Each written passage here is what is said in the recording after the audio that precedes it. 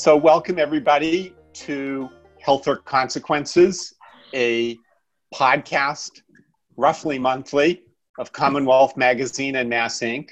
I'm John McDonough. I'm with the Harvard Chan School of Public Health, and joining me is my erstwhile partner, Dr. Paul Haddis from the Tufts University School of Medicine. Welcome, Paul. Welcome, John. Welcome, Michael Curry. We are thrilled to welcome Michael Curry as our guest today.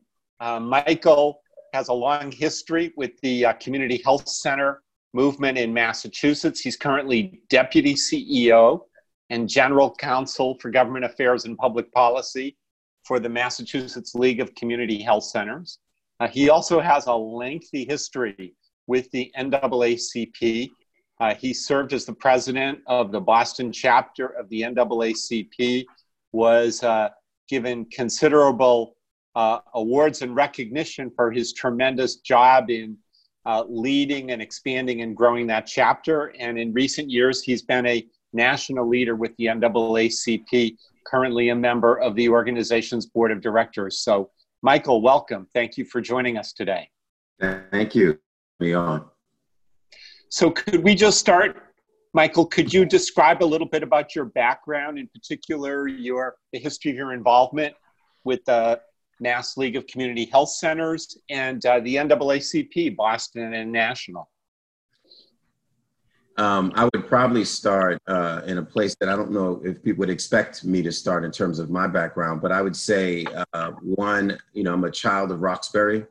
My mother was a mom who, just like Elizabeth Wilkerson's book, Warmth of Other Suns, she moved up from the Jim Crow South in Alabama and into Boston. As the book talks about Warmth of Other Suns, for more opportunity, for jobs, and she ended up taking domestic work. So she had me in 1968, and I was raised in community health centers. My mother got her primary care and our care at Whittier Street Health Center in Roxbury. We would eventually move a little bit up further into sort of Dorchester, Roxbury area, and I would then switch to getting my care at Roxbury Comprehensive Health Center, which, as you both know, is gone now. We've lost that health center. So who would have known the little kid who went there to get food, who went there to after school programs, who went there to get my immunizations, that I would eventually come back there and get my care there as well. That was my first exposure to community health centers.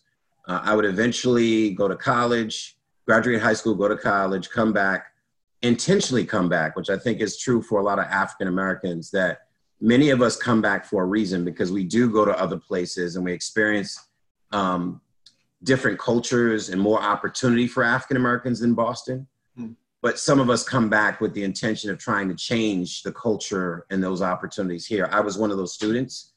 I was the president of the Black Student Union at Macalester College in St. Paul, and talked about the violence, the crime, the drugs, the racism, the police abuses, that long list of inequities and circumstances that face the communities I grew up in, which I didn't understand as a kid. And it's not until you land on a college campus and you start reading books that provide context for your communities that explains why the poverty is so high. It explains why there's so much housing and food insecurity. Then I made it my commitment while I was on campus that I wanted to come home and do this work. So that brought me home, and I ended up working here for years. I actually led the Million Man March Mobilization Committee, which I think people didn't know. Millions of brothers went down to DC in 1995 and we came home. I became elected as the Million Man March Mobilization Committee co-chair, and that's by all the elected officials were at the table at the time: Senator Wilkerson, Mel King, Sarah Ann Shaw, who people know from Channel 4, the late Nat Askia, who did a lot of work in recovery and substance use. All of them and many others elected me to co-chair, and I was in my 20s at the time, so I was pretty young, and now charged with leading this organization, which would eventually fizzle out. And after a few years, and the NAACP, Lenny Alkins recruited me to come and do some work in the NAACP. He said, why don't you bring that energy over here? We have the structure, we have the resources. and I got the opportunity to work under him for many years. Great, thank you. Paul? Michael, with that sort of, appreciate sort of the background and the breadth of your own experiences and development with the COVID-19 pandemic upon us now, and really a heightened focus on racism in America since the murder of George Floyd a couple of months ago. What strikes you at this very moment in American history? Yeah, you know, I've been waiting for this moment. I think as a person who has been working in this sort of civil rights, social justice space since I was on a college campus in St. Paul, I was always troubled by the fact that people didn't see racism. And I would say the majority of the white folks that I would talk to, even some people of color, many people of color, didn't know how to explain it, didn't know how to point it out when they saw it. And I used to stress over that. As a young activist, I said, you know, why am I seeing something that other people aren't seeing? And I think there's a term that John may know, Lawrence Smith, who used to be at DPH, Department of Public Health, introduced a lot of us to this term called the weathering effect. And the weathering effect, and she used the example of asthma. And she said they came in and they asked Black families to rate their kids' asthma from 1 to 10. And these Black mothers, like my mother, who I had asthma, she would have rated it maybe a 4 or 5. And those mothers did. And then when the doctors came behind to evaluate those same children, they were 8, 9s, and 10s. And her explanation was that you get weathered to being sick. You get weathered to taking the pump every day and being in the emergency room once a month, that it becomes your normal. And I think that's really where we are. And as a country, we become normalized. It's become normalized to have, be denied a housing because you're Black or brown. It's become normalized to be stopped by the police, to be shot by the police. It's become normalized to not get that promotion, to be laid off first, to not be hired. It's become normalized to have someone grab their purse when you walk down the street or cross the street. All those things have become so normalized that people, for their own coping mechanisms, particularly African Americans, don't want to see them. I use the analogy sometimes of the little kid in the movie Sixth Sense, if you remember Bruce Willis's movie, where the classic line in that movie is, "I see dead people." And I see dead people in this case as I see racism. And like the little boy in the film, he didn't want to see them because it called for him to do something. And seeing them came with tremendous responsibility and risk. And I think racism has the same obligation, that if you see it, then you have to speak up in that corporate boardroom. Then you have to say something in the department store when they're following that African American around the store. Then you have to speak up when you see a police officer with a knee on his neck, on a man's neck, murdering him for 8 minutes and 46 seconds. That's the courage we've been waiting for. But in order to get that courage, people have to see it. They have to recognize that racism is embedded in this country over 400 years from slavery to today. And I think, you know, the data is there. I always say, if you, as an attorney, if you let me argue a case for racism, that it exists and where it exists, I'd win that case every time. Because as you both know, data speaks volumes. And every indicator about Black Lives Mattering, right? And I always say it that way. If Black Lives mattered, we would not have the disparities we have, because then we'd solve our murders, which we don't. Unsolved murders are ridiculous. Do you see the sense of urgency right now to take on the things you've been observing to us in the last few minutes or so? Yeah, I think the urgency is there, but it could be waning. As both of you know, the times that you've watched these moments before, they've been moments, maybe movements. Is this could be a moment and not a movement. And I think I'm waiting, like all of us are, to see if this is a movement. So far, it seems to be one, but we'll know if there's a seismic shift in all the indicators that we talked about. If we still are dying at a higher rate of diabetes and heart disease and cancer 5, 10 years from now, then we didn't get the point of this.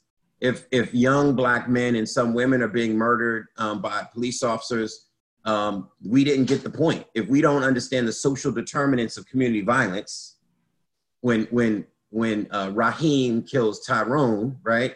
If we don't get what that is, and we keep thinking it's just about bad kids and these Black men who are murdering each other, then if we don't get those things, we'll be here 5, 10 years from now, and there'll be another riot. And shame on us. So thank you for that, Michael. Can we switch to talking about community health centers in Massachusetts in this pandemic era? How are health centers doing right now? We know there's different categories. There's some that are federally licensed and some that are not, some that are independent and parts of chains. What's the state of the community health center world right now from your position with the Mass League of Community Health Centers? So, what a difference a day makes. I go back 3-4 months, and it was traumatic from the standpoint of advocating for health centers. As soon as this pandemic hit, health centers saw a 50 to 70% decline in patient revenue. And as you know, that's a significant hit for a business to run if you're not getting revenue. So many of them were trying to figure out how they would respond to this moment of a pandemic while dealing with a few circumstances. One, revenue loss. So how do you pay the bills, keep the doors open when you don't have money coming in? Two, they couldn't get PPE. So they couldn't get the N95s or the KN95s, and therefore they couldn't protect their workforce. And as you both know, the workforce in healthcare can be older. So you're a doctor, you're a nurse practitioner, your frontline staff at a health center could be in that risk group of age of 55 or whatever plus, that makes them even more vulnerable to COVID-19. Add on top of that the state, as John, had been resistant to telehealth. And federally, the federal government had been resistant to adopting all this technology. So there was a lot there that really made a lot of us, it was sleepless nights for us at the Mass League of Community Health Centers, which represents the 52 community health centers. And I can tell you sleepless nights for many of the health centers trying to solve for the issues I just talked about. And then figuring out what our role was. We tend to be canaries in the coal mine. If you want to figure out what's happening around mortality, morbidity in communities of color and what the disparities that are playing out, go to the health centers first, because we're serving those populations. If you want to talk about language barriers that are created when people can't access services or they don't trust services, right? Post Tuskegee syphilis experiment, post all this anti-immigrant policy and rhetoric in the country, go to a health center and you will see it up front.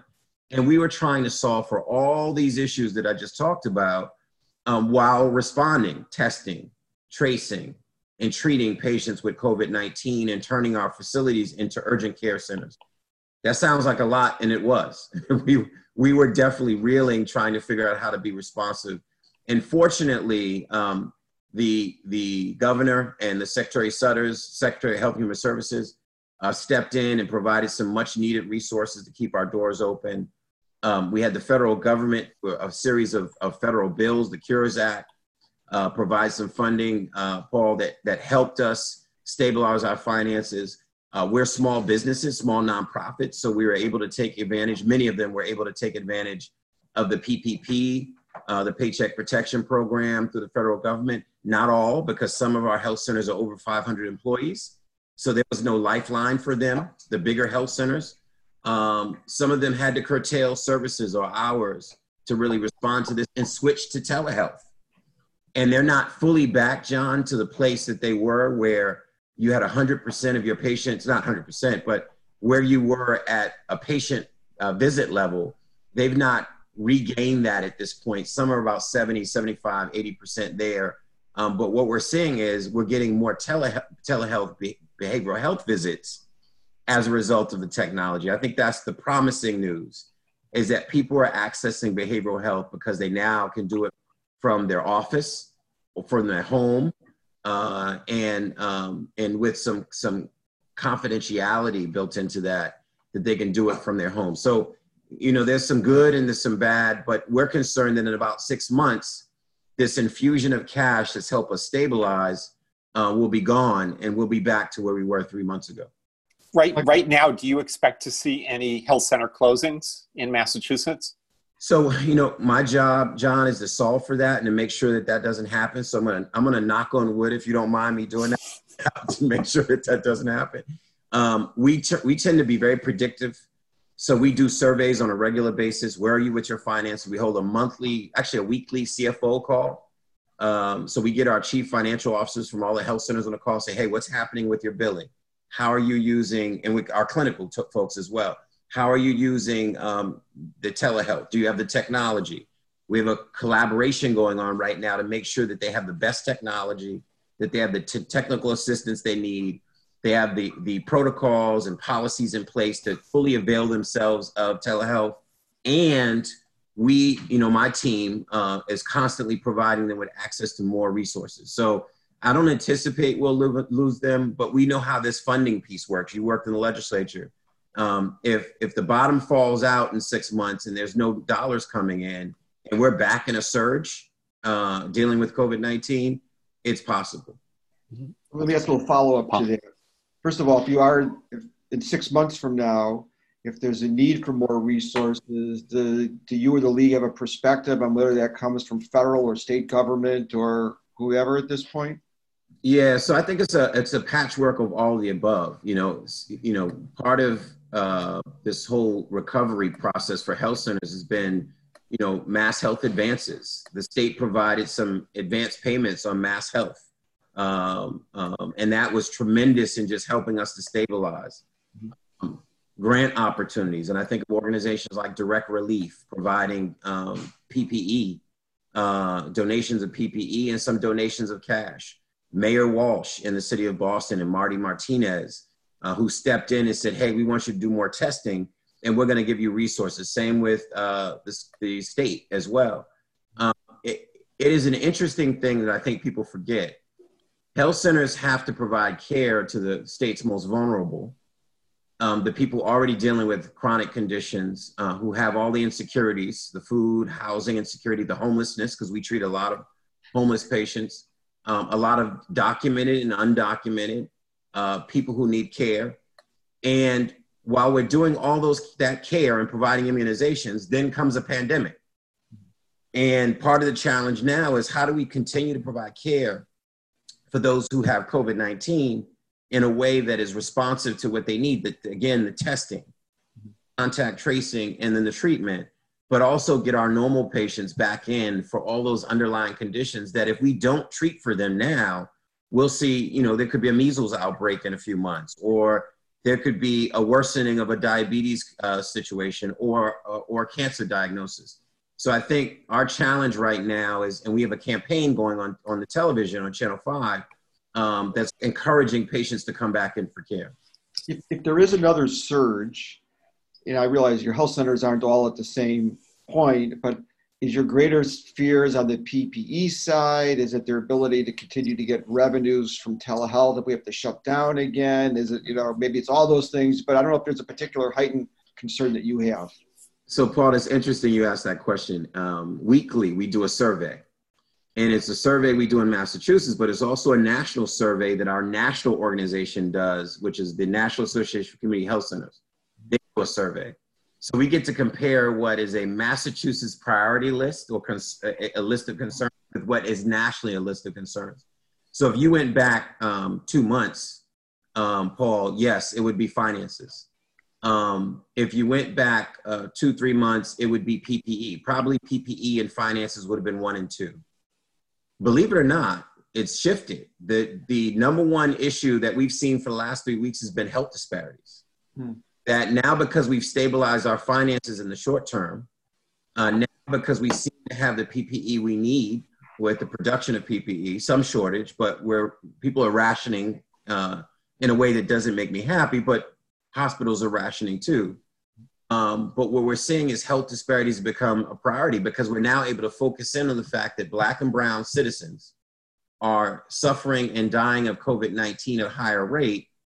And there are many factors that contribute to that. I call that our national Katrina, that we should have known that when Katrina hit that area, that Black and brown people would be disproportionately impacted because they don't have cars, because of the same issues, congested households, inability to financially have the means to evacuate. Some of those same issues play out here with COVID-19 in communities of color, congested households, language barriers, distrust of systems, distrust of, our immigration process, and ICE, and a whole host of reasons that make them susceptible. So I think finally, Paul, starting to get out of the crisis enough to focus on the underlying issues, and hopefully we solve for that underlying issue and not just the moment, right? Not just what we're seeing, the disparities, but we solve for the health disparities, John, that Healthcare for All and others have talked about for years. We now need to really figure out why people are sicker and living a shorter period of life. And it's not just because people don't eat right. It's also about, as the Institute of Medicine put out, unequal treatment over 2 decades ago. We've not responded to the findings in that report like we should have. Michael, you mentioned the particular situation that health centers find themselves in with a patient population that has much higher rates of chronic disease, much larger representation of African Americans and Latinos. And so your patient population is much at a higher risk in terms of the impact of COVID. Do you see that play out? And how do the health centers see their role in trying to address that at this point in time? Yeah, so it's, yes, we're seeing it play out. Our patients are those that have the higher rates of COVID-19. Our patients are those that are dying, and some are dying at home. We're seeing that play out, and it is troubling. And I think that's why we've become the tip of the spear, both on the state level and on the city level, and town managers across the Commonwealth are saying, health centers, we need you. And I'll tell you, John, there's some challenges with that, because I think this pandemic has revealed some challenges in our healthcare system, in our public health response, which is when a town, and I'm not naming a particular town, is turning to say, okay, we need to respond to this pandemic. Who's going to do the testing and tracing? And, that burden has fallen on health centers, and the infrastructure of our local towns have not necessarily been prepared for a pandemic. I think we have to solve for that, because they're trying to manage expectations with some of their mayors and town managers who say, hey, not only do we want you to test in your health center, but we want you to drive around and do mobile testing, or we want you to test at our nursing homes, or we want you to set up at the DCU Center, or set up downtown at the World Trade Center, the Exhibition Center. There are all these demands that come on health centers because of the moment, and we're honored and privileged that we're considered reliable for that, but it also comes with tremendous stress, because right now you're trying to respond to your patients. You're being asked to expand that and respond to people who may not necessarily be your patients. So we're in a place where we're seeing the impact on our patients, and now we're treating and responding to people that are outside of our communities. Our contact tracing, about 300 or so employees at health centers signed up with the state as part of Partners in Health's contract, that we're doing the contact tracing, not necessarily just in the health center's catchment area, but they could be contact tracing for Western Mass, and they're in Boston. And people wanted us in that role because we speak the many languages, because we know the cultures, we're culturally competent and proficient, because we navigate those waters often. So it's different than hiring John off the street, not John meaning you, John, but a John off the street to do contact tracing.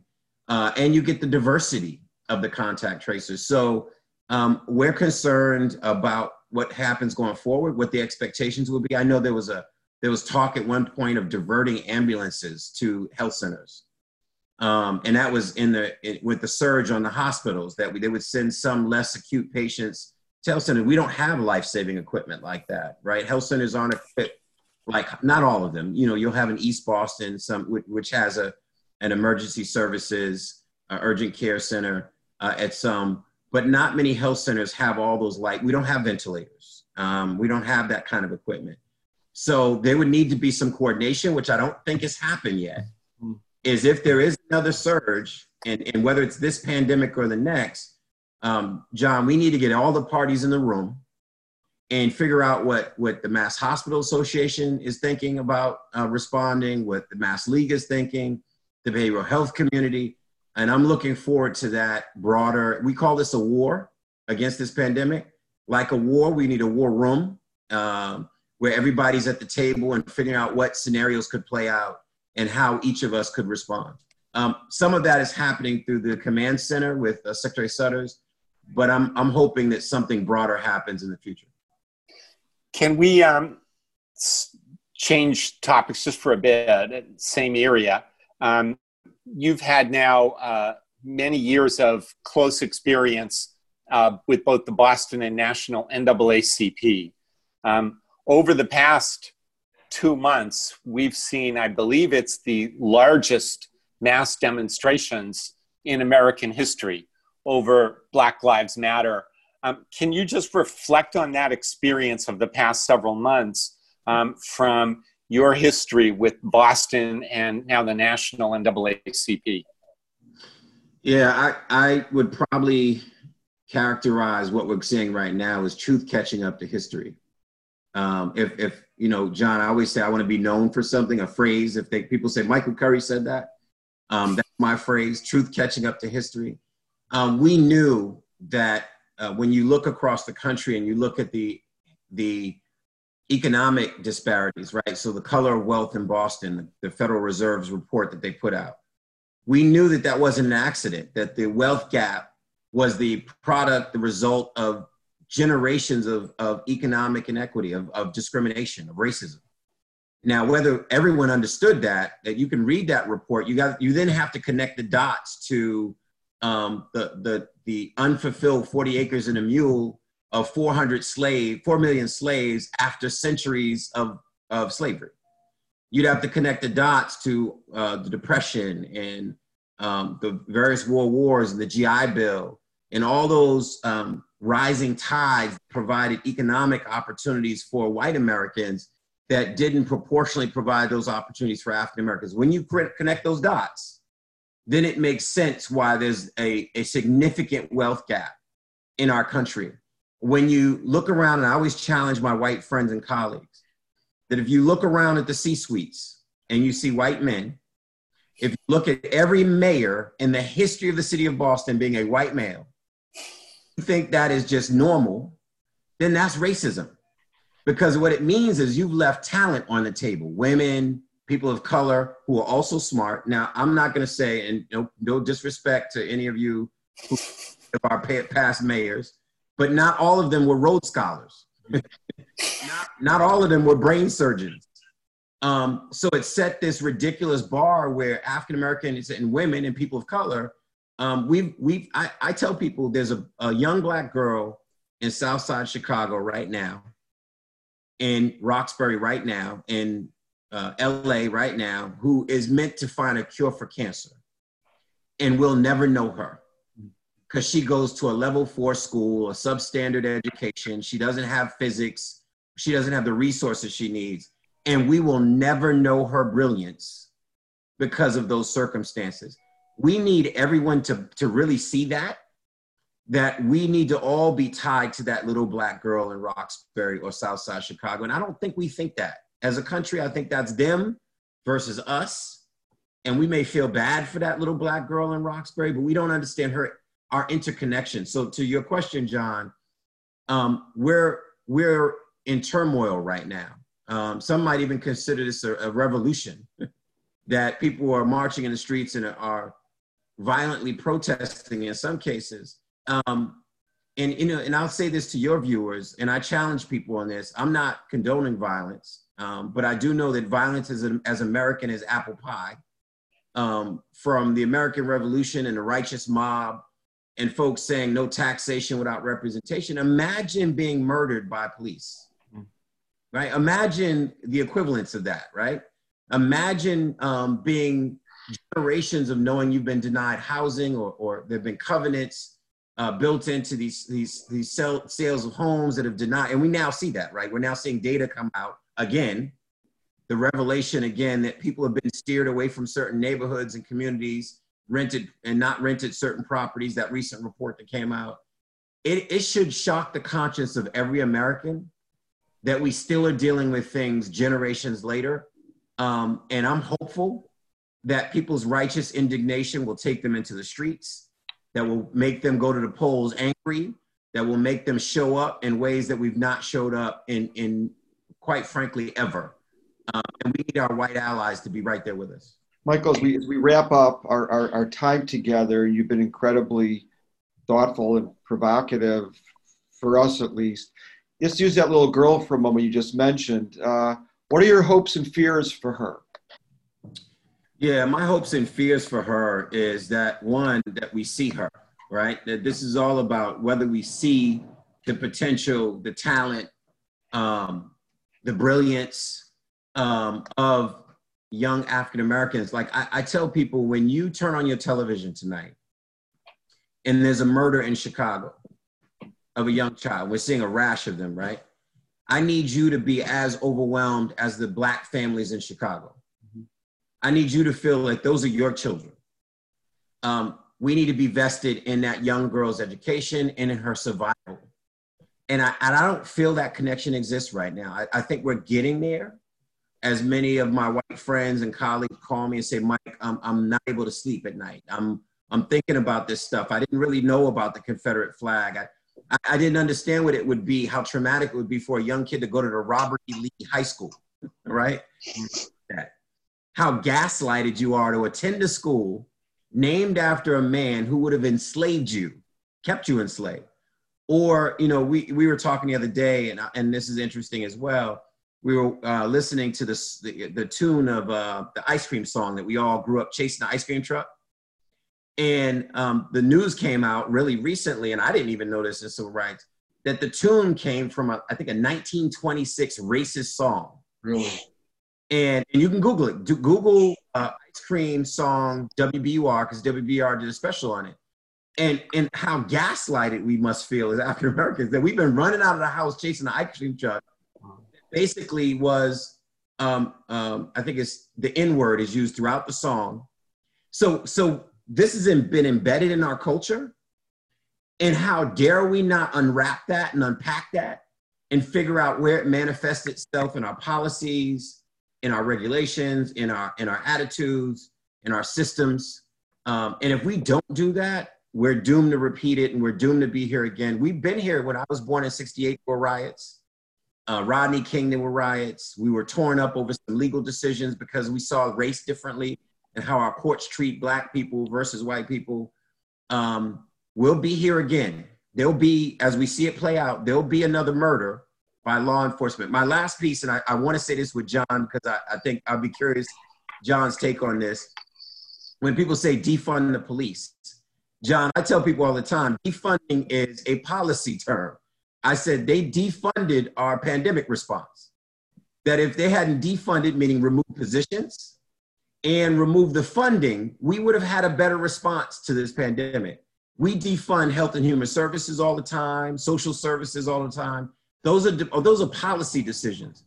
And usually it's a decision on whether you want to put money on the downstream or the upstream and maybe prevent some of the downstream. And I would say, you know what, defunding is a valid policy conversation to say to people, why buy so many tanks and automatic weapons? Why don't we invest more in schools, in social support programs, in education, and in housing, so that we don't get people downstream being arrested and incarcerated? I think it's a valid conversation, and I challenge anyone who's offended by the word defunding.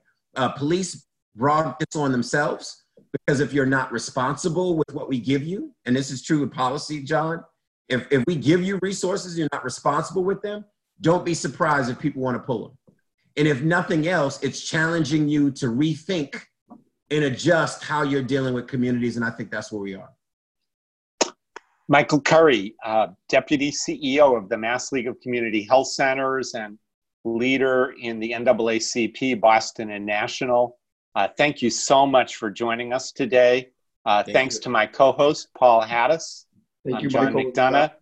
This is Health or Consequences, and we'll be back again next month. Thank you again, Michael and Paul, and good wishes to everybody. Thank you.